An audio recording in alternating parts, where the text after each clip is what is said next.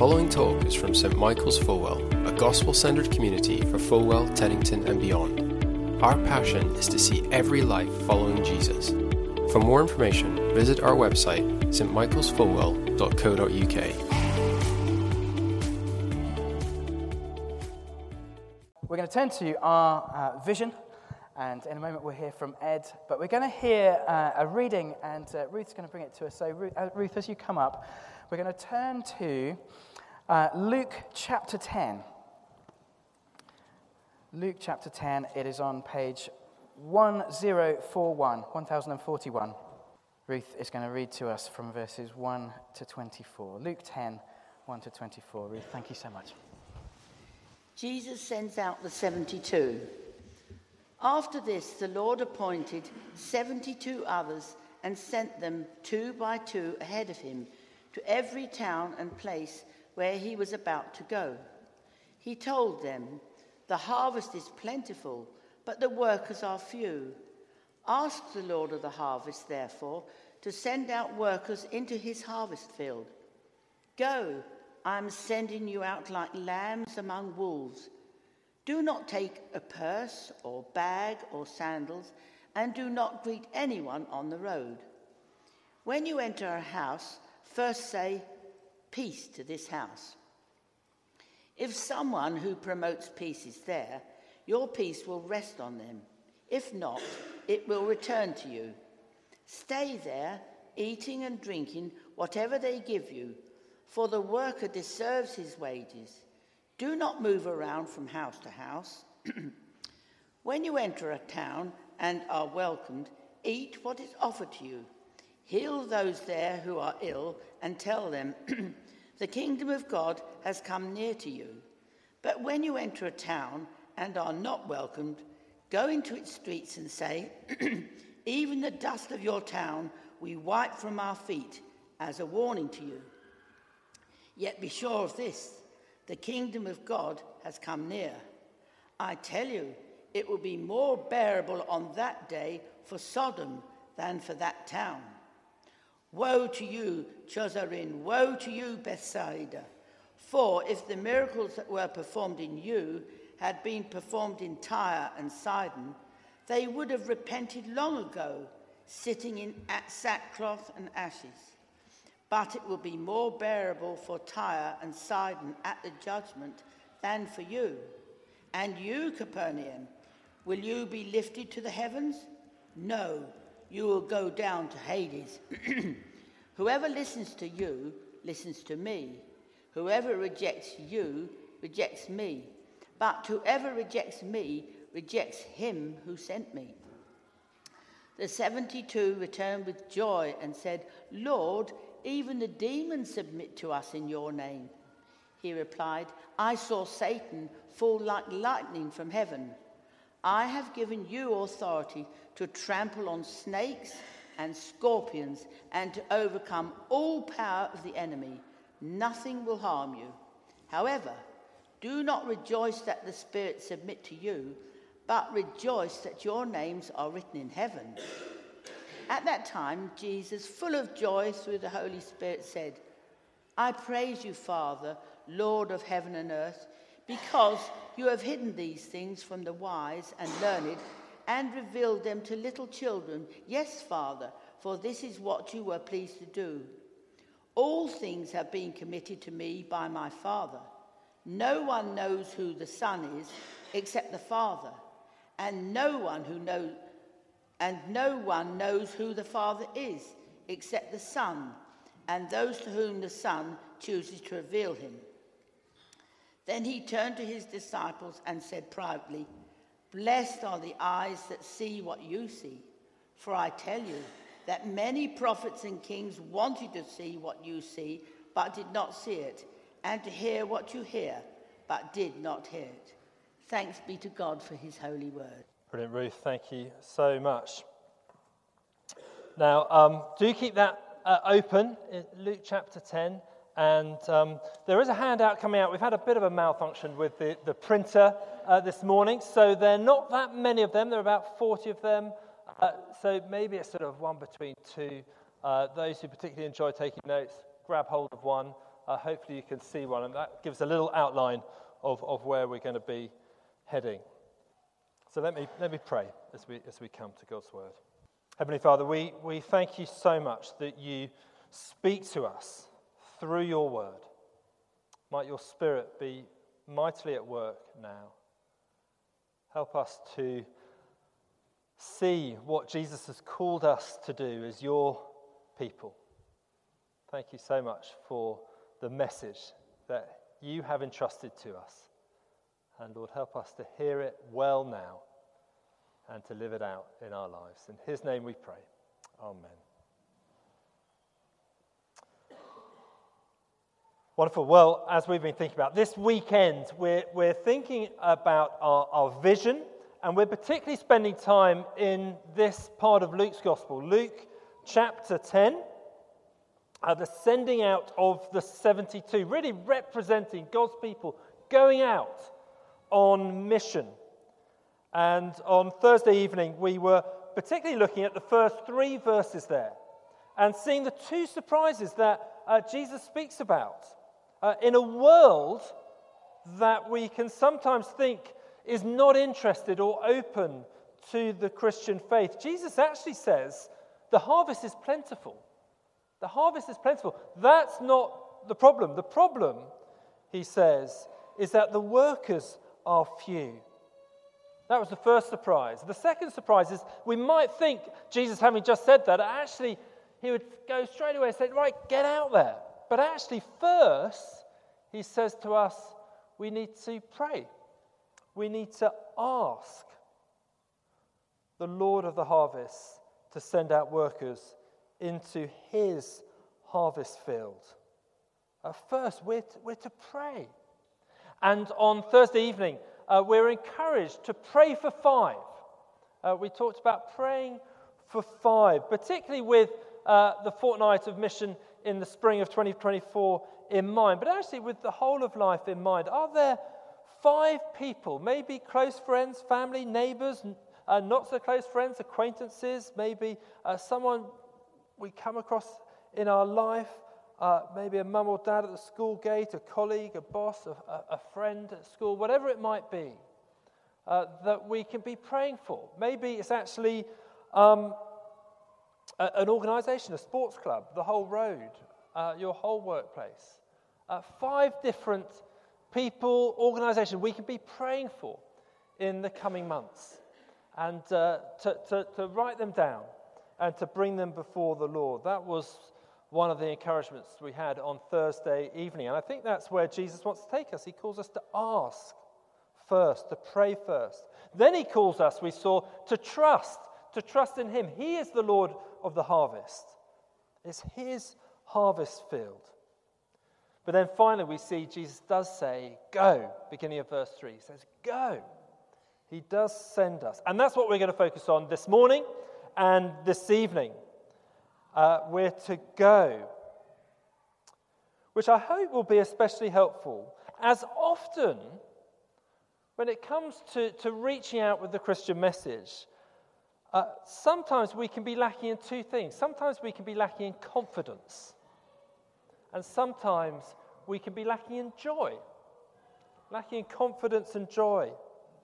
As we seek to share the good news of Jesus with others, it's easy to lack confidence. We can very easily feel like something of a minority in our world, conscious how fewer and fewer people are willing to identify as Christians. You might well be familiar with the census figures. The last census, 2021, was down to 46% of people identified as Christians. That was down from 59% in 2011. It's just sort of falling off a cliff in our country. Another survey I saw said that only 6% of people in the UK would say that they're practicing Christians. 6% would say they're practicing Christians. We live, stating the obvious, but it's worth saying, we live in a highly secularized world. A highly secularized country, I should say specifically. On top of that, we might be very aware that to say that Jesus is the way the truth, the life, that can often sound quite arrogant to people, and maybe even offensive. And we're probably very conscious of how the Christian sexual ethic, that perhaps once was seen as quaint, is now by many seen as dangerous. And all these things, they can lead us to question, is the Christian message, is the gospel, is it good? Is it true? Does it work? We need to find our confidence. It might be that you're not actually so much lacking in confidence, but perhaps you lack joy in sharing your faith. It feels a bit like a burden, a bit like a duty.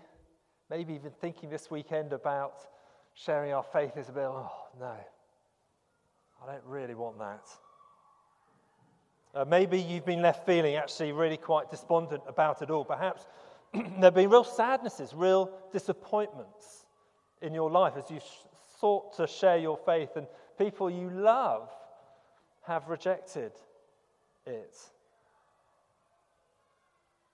It can be a real roller coaster, sharing our faith. There can be the highs as people respond well to Jesus. There can be the lows as people walk away. Well, we're going to be thinking more about joy in the second part of this passage, and we'll be thinking about that this evening. So come back this evening at 5:15, or you can pick it up on our podcast as well.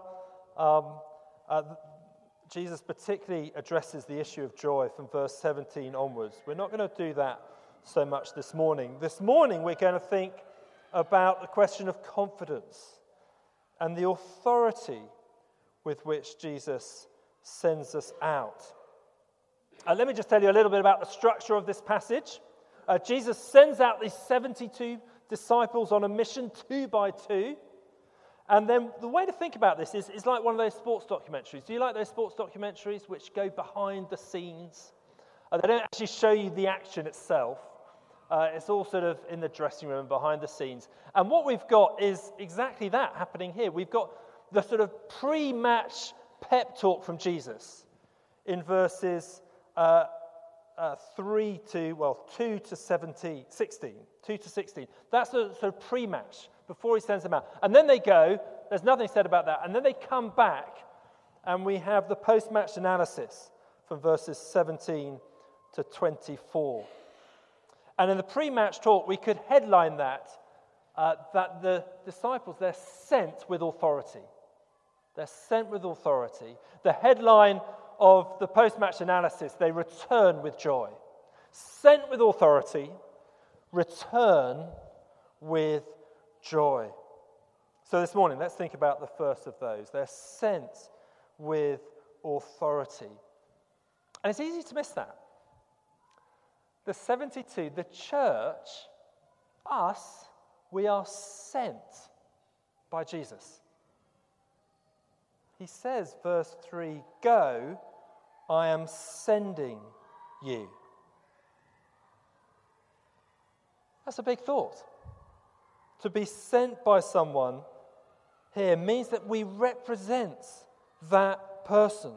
We go with their authority. It's like an ambassador. We are an ambassador. An ambassador represents their nation. The closest I've come to meeting an ambassador was meeting I think they're called the High Commissioner of Australia, very briefly.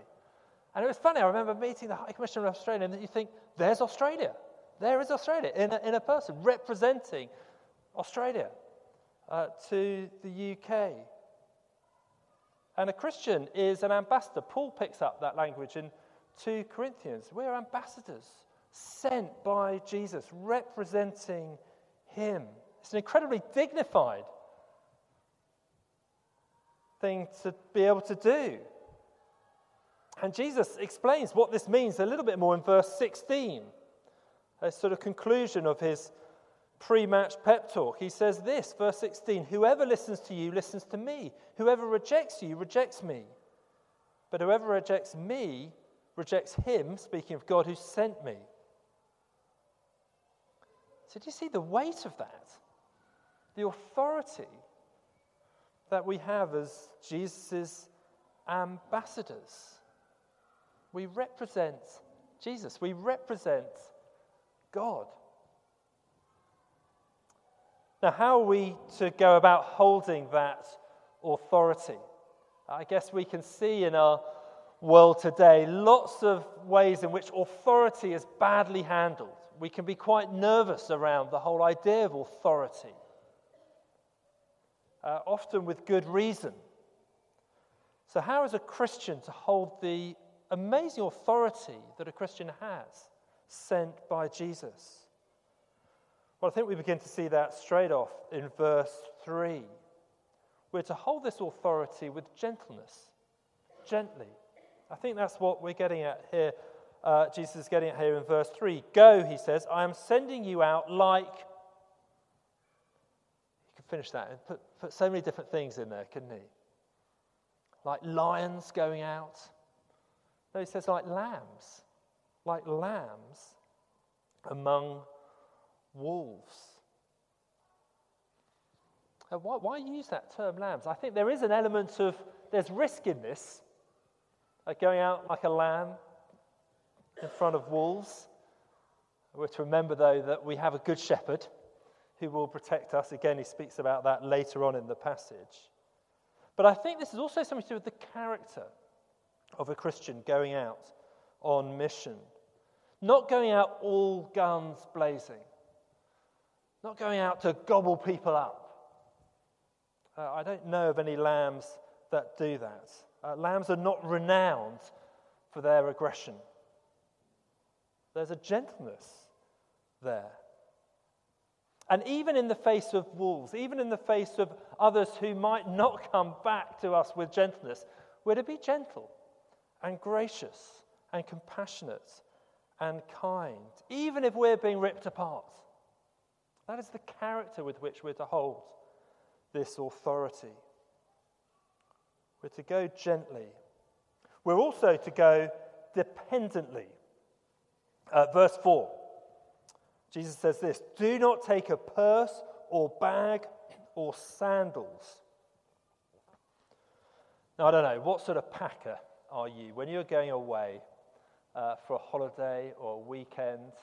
I can see a few elbows going in people's ribs here. What sort of packer? Are you one of those who just piles it all in, whose greatest fear is being away and not having something that you might need? I suspect there are a number of overpackers amongst us. The fear of running out, packing in more clothes than you could possibly wear, even if you're away for about 6 months, more books than you could ever read, enough shoes to cover every eventuality. Any overpackers out there? I suspect there are a few. You might read this then and think, wow, this is hard. Don't take anything with you. Take no money, Jesus says. No purse. Take no spare clothes, no spare shoes, no supplies at all. Because Jesus says they're to be dependent on him to provide for them. Verse 7, what are they to do? They're to stay in any home that welcomes them, eating and drinking whatever they give you, for the worker deserves his wages. Do not move around from house to house.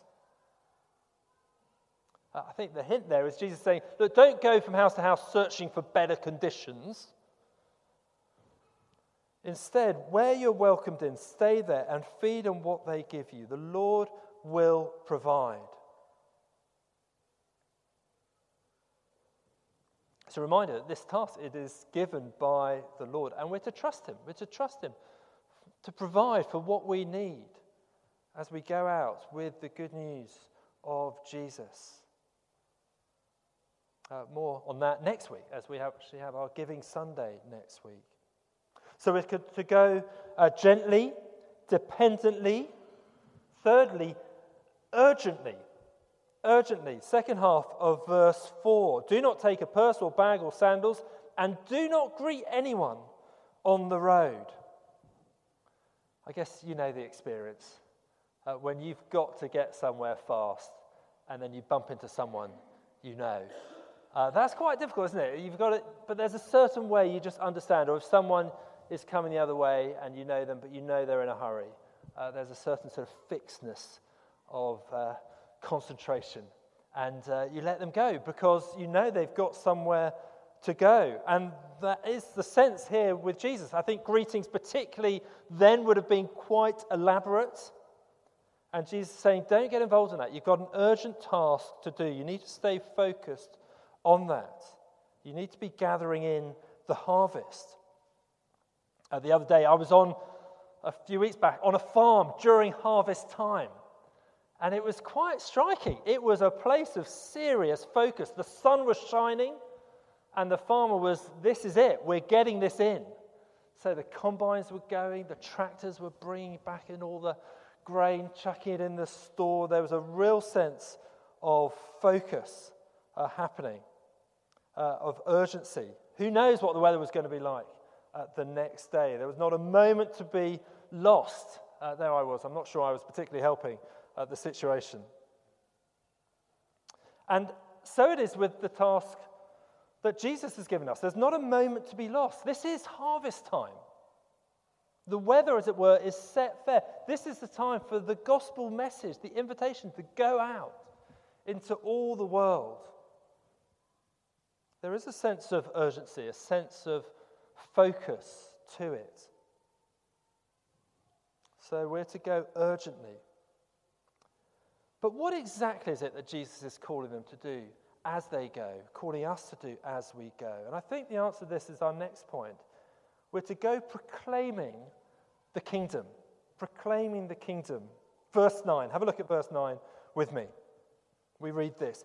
Heal the sick who are there and tell them the kingdom of God has come near to you. The kingdom of God has come near to you. The disciples there to proclaim the kingdom of God has come near. In other words, God's rule and reign is near. How so? Well, it literally was near there because Jesus is God's king. He is God's ruler. He was about to travel around these places. But it was near in another sense too. As the kingdom was about to be inaugurated, Jesus was heading towards his death and his resurrection. His death through which our debts are paid, through which sin is accounted for, and through which evil is overcome. And his resurrection through which Jesus would be crowned King of all, defeating death and offering new life. That was the message Jesus' disciples were to proclaim. That is the message we are to proclaim. The message that as we turn to Jesus, as we put our trust in him, as we make him King of our lives, there is full forgiveness. Your debt has been paid. And as we put our trust in him, as we're united with him in faith, there is life. Eternal life. And there is peace with God. And we can be known by him and know him and be part of his family and know the hope of heaven. That is the message that the 72 were sent out with. That is the message that we are sent out with. And it's to the hope of the new creation that the healing, I think, points to here. As the kingdom comes close, Jesus gives these disciples the power to heal and to cast out demons in a way that gives a sort of dramatic taste of what God's kingdom, when fully experienced, will be like. Where death and evil are once and for all defeated. Now, I'm not sure we're given the same gifts in quite the same way in our time today, although some of these gifts are given, I think, to the church. But I think the broader point for us to see from here is that our actions are to match our words. Our actions there to point to the reality of the kingdom of God. This is the business of the church. It's what it means to be on mission. That our words and our deeds match one another, that we proclaim the gospel to those around us, and that we do that in the context of a loving community. And when that happens, the kingdom of God comes close. When a church is proclaiming Jesus and living out the gospel, the kingdom of God comes close. And it's a very powerful thing. Now, whilst we've been thinking that all are invited to Jesus, that is the gospel invitation, all are invited, we see finally here that sometimes this invitation is accepted, but other times it is rejected. Yes, sometimes people accept God's king. We see that in verse 5. We read this: when you enter a house, first say, peace to this house. If someone who promotes peace is there, your peace will rest on them. If not, it will return to you. Here, there is the message of peace. It's accepted, and God's peace is remaining on those people. In other words, they know, this household, they know the peace that only the gospel can bring. A peace that speaks of right relationship with God. It is a cause of great joy. And we see this played out when anyone turns to the Lord Jesus Christ as their Saviour. We see that played out. Peace comes on a person. They are at peace with God. And it's a wonderful thing. But the reality is not all will respond in such a way. Just as some accept, others, we're told here, will reject. And if that's the case, such peace, if peace is rejected, then we're told here it will return to you, Jesus says. And we see a little bit more of that going on here in verse 10. Look on to verse 10. When you enter a town and are not welcome, go into its streets and say, even the dust of your town we wipe from our feet as a warning to you. Yet be sure of this, the kingdom of God has come near. And there's a really striking picture there, isn't there? Shaking the dust off their feet. It's a sort of sign of separation between those who reject the message and those who deliver it. And Jesus says, look, some people will accept the message and others will reject it. We're to expect that. He said a very similar thing elsewhere in Luke's gospel, just before this actually, in the parable of the sower. The seed goes out, the word of God, the message of Jesus, it goes out. It is scattered all over the place, but it has varying results. You might remember there's a seed that falls on the path. And the message sort of goes in one ear, out the other. There's the seed that falls on rocky ground. The message is received with joy to start with, but then there are no roots. And as the sun comes out, heat comes out, it withers and dies.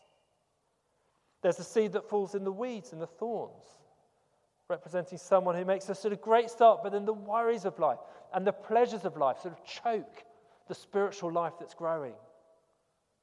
But then there is seed that falls in good soil, and there is great fruit. Jesus tells us to expect his word will be received differently by different people. And I think when we think about sharing our faith, that's just so helpful. That's so realistic.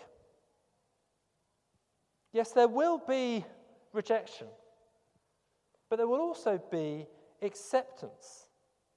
Either way, actually, the result, that's not our job. We can't control how people respond to the message.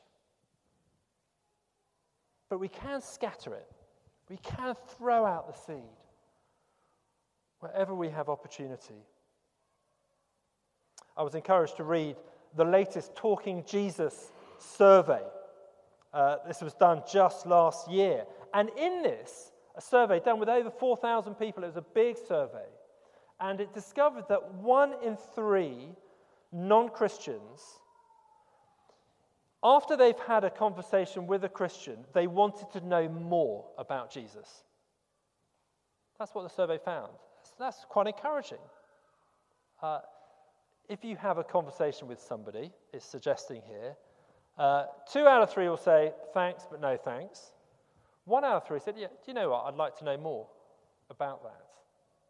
I wonder whether that's a bit of a surprise. That's really encouraging. There's a whole load of stuff in this survey. It's worth Googling, actually. Talking Jesus Survey 2022, and just reading through the report. It's a fascinating report. But they found in that survey that 36% of people are open to an experience or encounter with Jesus, of those who don't yet know Jesus. So that's really interesting. It means that actually perhaps there are a lot more people interested to hear more than sometimes we might think. But the truth is, as Jesus says, not everyone will. And some of these words, they're quite sobering, aren't they? Jesus doesn't mince his words here. To reject those who Jesus sends out and their message is actually, it's to place yourself in a terrible position. Verse 12 shows us this. Have a look at verse 12. I tell you, Jesus says, it will be more bearable on that day for Sodom than for that town. Woe to you, Chorazin! Woe to you, Bethsaida! For if the miracles that were performed in you had been performed in Tyre and Sidon, they would have repented long ago, sitting in sackcloth and ashes. But it will be more bearable for Tyre and Sidon at the judgment than for you. And you, Capernaum, will you be lifted to the heavens? No, you'll go down to Hades. It's very sobering, isn't it? It's serious stuff. Jesus picks out those towns who should know better, who have heard of him, places that he will visit. And he says their fate will be even worse than for other places, Sodom, Tyre, Sidon, places that were notorious in the Bible for rejecting God. The reality is, to reject God's message is to pass up on heaven, Jesus says here in verse 15, and instead to face the reality of death and hell. To reject the message of God's people is to reject Jesus, the author of life, the Savior of the world. That is a really serious thing.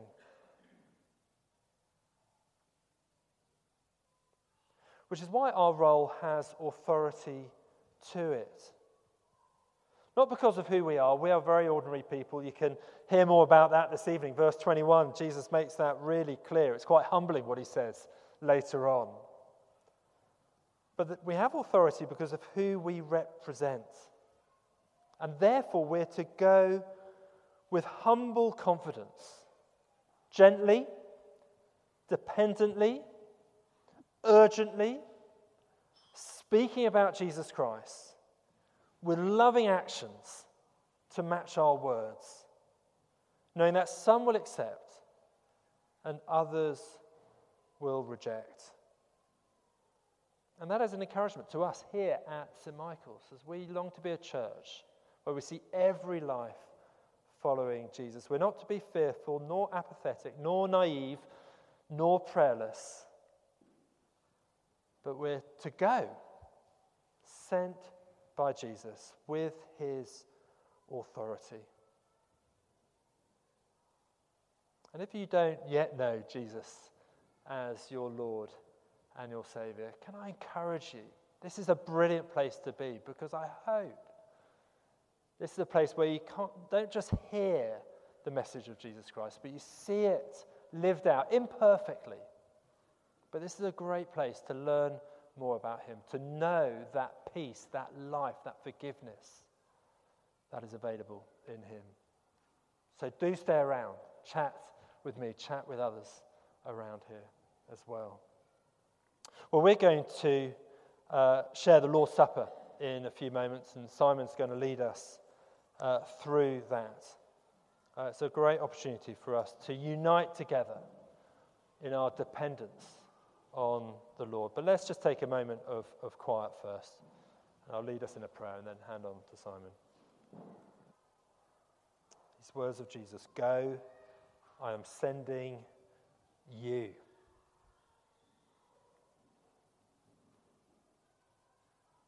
Father, it's an extraordinary truth that you want to use us to share the good news of your Son. Lord, help us to do that in a way that honours you, gently, dependently, urgently, faithfully proclaiming the gospel, and encouraged to do so, whether people accept or reject. And Lord, for us ourselves, can we help us to start as people who come to this message and bow the knee to you as our Lord, our King, our Saviour. And as we share bread and wine now, might that encourage us to know this message is first for us to accept and then for us to take. In Jesus' name we pray. Amen.